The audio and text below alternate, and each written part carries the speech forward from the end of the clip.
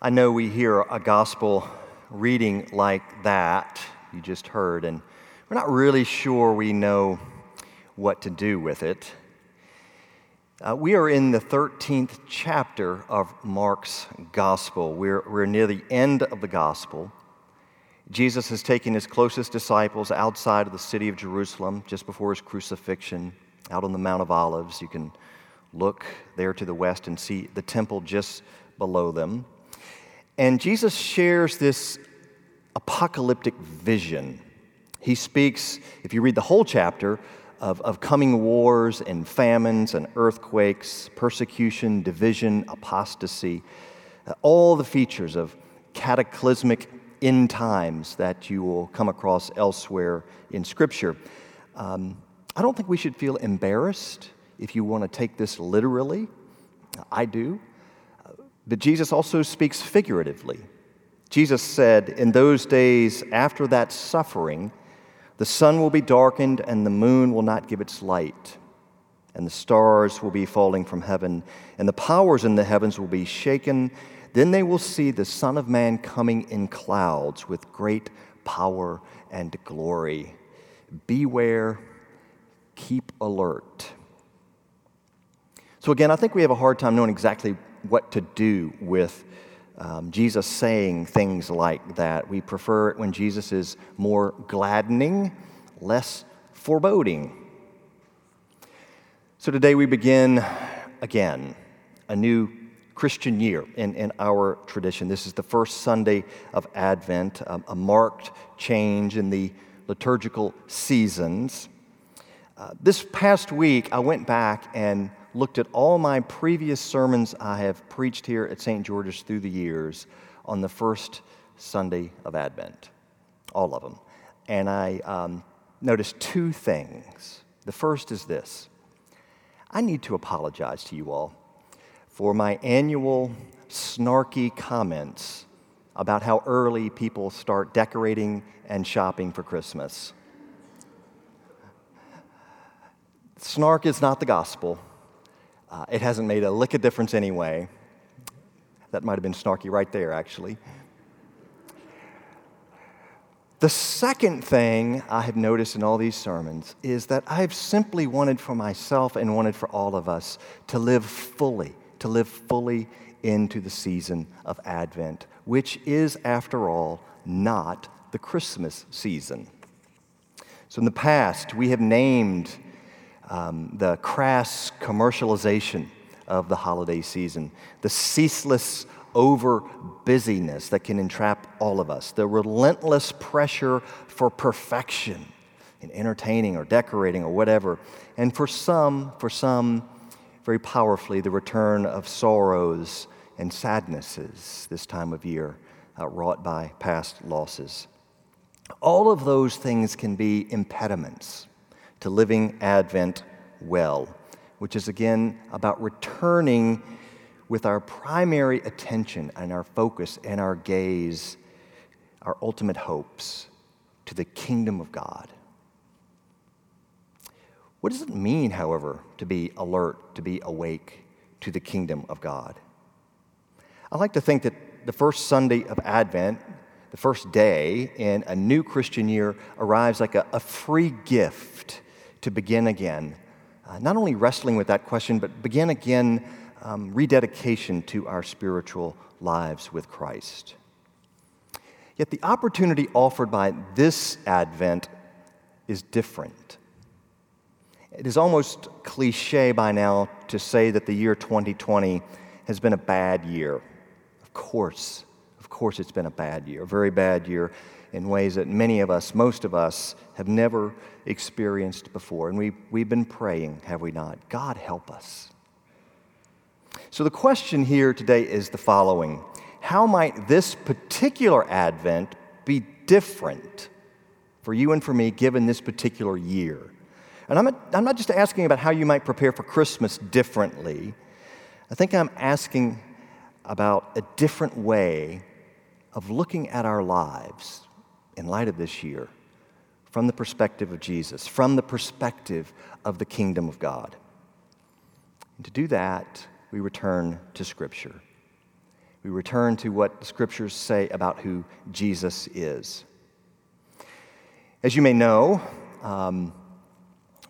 when we start a new Christian year in our tradition, in our worship services, we will begin listening to a different gospel than we have in the previous 2 years.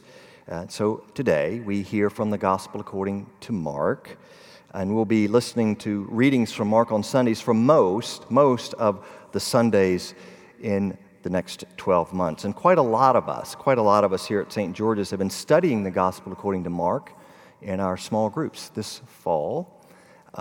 Characteristic of the gospel according to Mark is that his storytelling style is spare, it's straightforward, it's very fast-paced. So it is interesting to me, I think it's noteworthy, that Mark seems to want to linger longer in the 13th chapter that we hear today, a portion of which we hear today. He wants to dwell on these words of Jesus, words that are filled with foreboding warnings, descriptions of calamitous events, the end of the age. And I think the reason is because Mark would have us know this, what he's saying here, this is really important. No one enjoys dwelling over darksome predictions of disaster and destruction in the future, but Mark is forcing us to pay attention here. I think this is a part of the gospel we would like to skip over, and very often we do, but we're not going to. Mark won't let us. So if we listen closely to these words, we hear in Jesus' description today numerous echoes, metaphors and images from the Hebrew Scriptures. I'm only going to mention 2 of them. He says that his followers will see the Son of Man coming in clouds with great power and glory. And in the Bible, clouds are images of God's presence. His followers will see God's presence coming into their midst. Secondly, Jesus says, pay attention to the fig tree. Someone said that to you walking down the sidewalk. You said, that's a really odd thing to share. But the fig tree is a potent scriptural symbol of God's covenant relationship with Israel, a relationship that is meant to bring fruitfulness, to bring protection, the shade of a fig tree, if you will. So when things fall apart, and we should know what that's like, pay attention, be awake to the presence of God coming into the midst of that. Be alert to what God's covenant faithfulness, his enduring commitment to this relationship with you, what that looks like. Watch for it. See what it's like. And I note, too, that the passage we hear from Mark today is paired with another passage from the very end of the book of the prophet Isaiah. Isaiah, he likes to turn up in Advent every year. And I don't have time to go off on a tangent and talk about that passage in detail. But I do think this is important. Some of you who are familiar with the book of Isaiah know it's a very long book. It covers a long span of history in Israel, beginning in the 7th century BC all the way through the 6th century BC. Scholars often will kind of divide it up into thirds. The first third is addressed to the people who are risking going into Babylon, into exile, if they don't shape up. The middle third is addressed to people who have had that happen, who are in exile in Babylon. And the last bit of it is, we think, addressed to the Israelites who've been released from their exile in Babylon in the 6th century, and they've come back to Jerusalem. And they've begun to rebuild, remake their lives. They have returned. But what's happened is that they idealized what that return would be like. Because it's not a return to normal in the sense that they had hoped. It's just a return to the normal that they already had before. After all they had been through, after their exile, after their prayers and yearnings to be released and to return, it's all happened. And what they discover is that they are just as beset by their sins and problems and injustices and enemies as ever before. They are like a broken pot, Isaiah is saying, that cannot repair itself. They need the original potter to come again.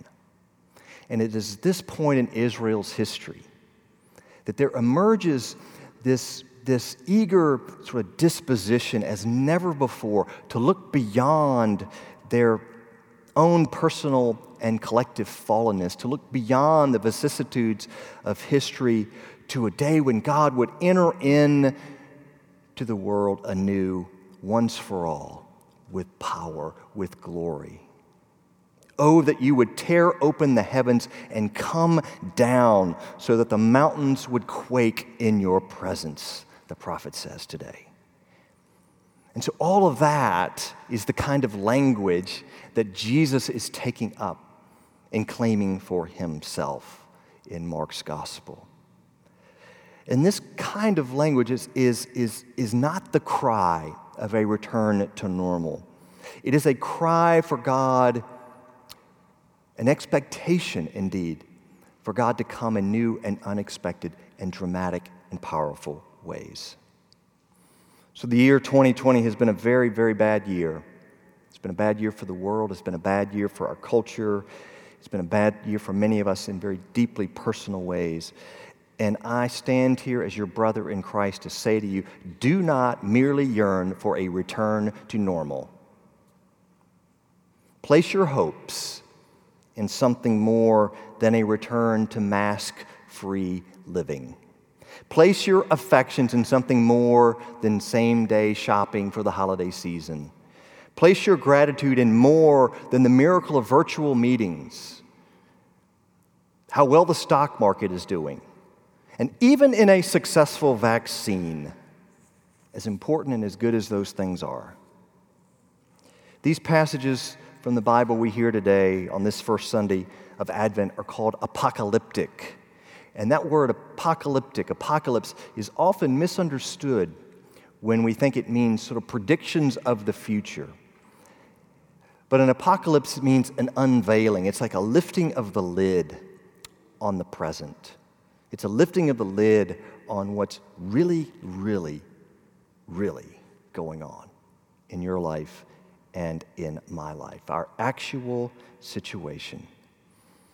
And I think what we've discovered about our actual situation this year, maybe again more than any year in our lifetimes, is that we desperately need God.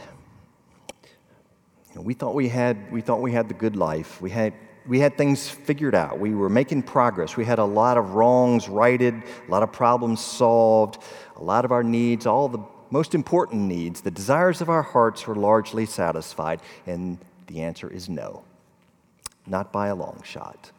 We need God. The year 2020 should have brought us, at least it should have brought the church to her knees. Come, Lord Jesus.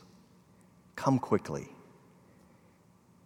I hope that's happening. I'm not sure that has happened. And I think in churches where it's not really happened, they will live to regret a wasted year. I'm not sure it's happened in as many people as perhaps God would like. And so too many of us think that the goal right now is just to continue to wait it out. It's taken a long time, longer than we thought, but we just hang in there, hunker down. We can get back to the way things were. We can resume, pick things back up. I don't think so. I think we are living at the end of an era, and the road ahead could be bumpy for quite a while. And no one wants to hear talk like that, I know, any more than one wants to linger long in Mark chapter 13. But what if the message from Jesus and the message from heaven is this? You don't have to go back to your pre-2020 life. You don't have to do that. Not that it was bad. There's more. And now we appreciate that more than ever. In what ways has this year prepared you for that? In what ways might you step into the new year more alert, more watchful, to a future that God promises is closer and closer with each passing day.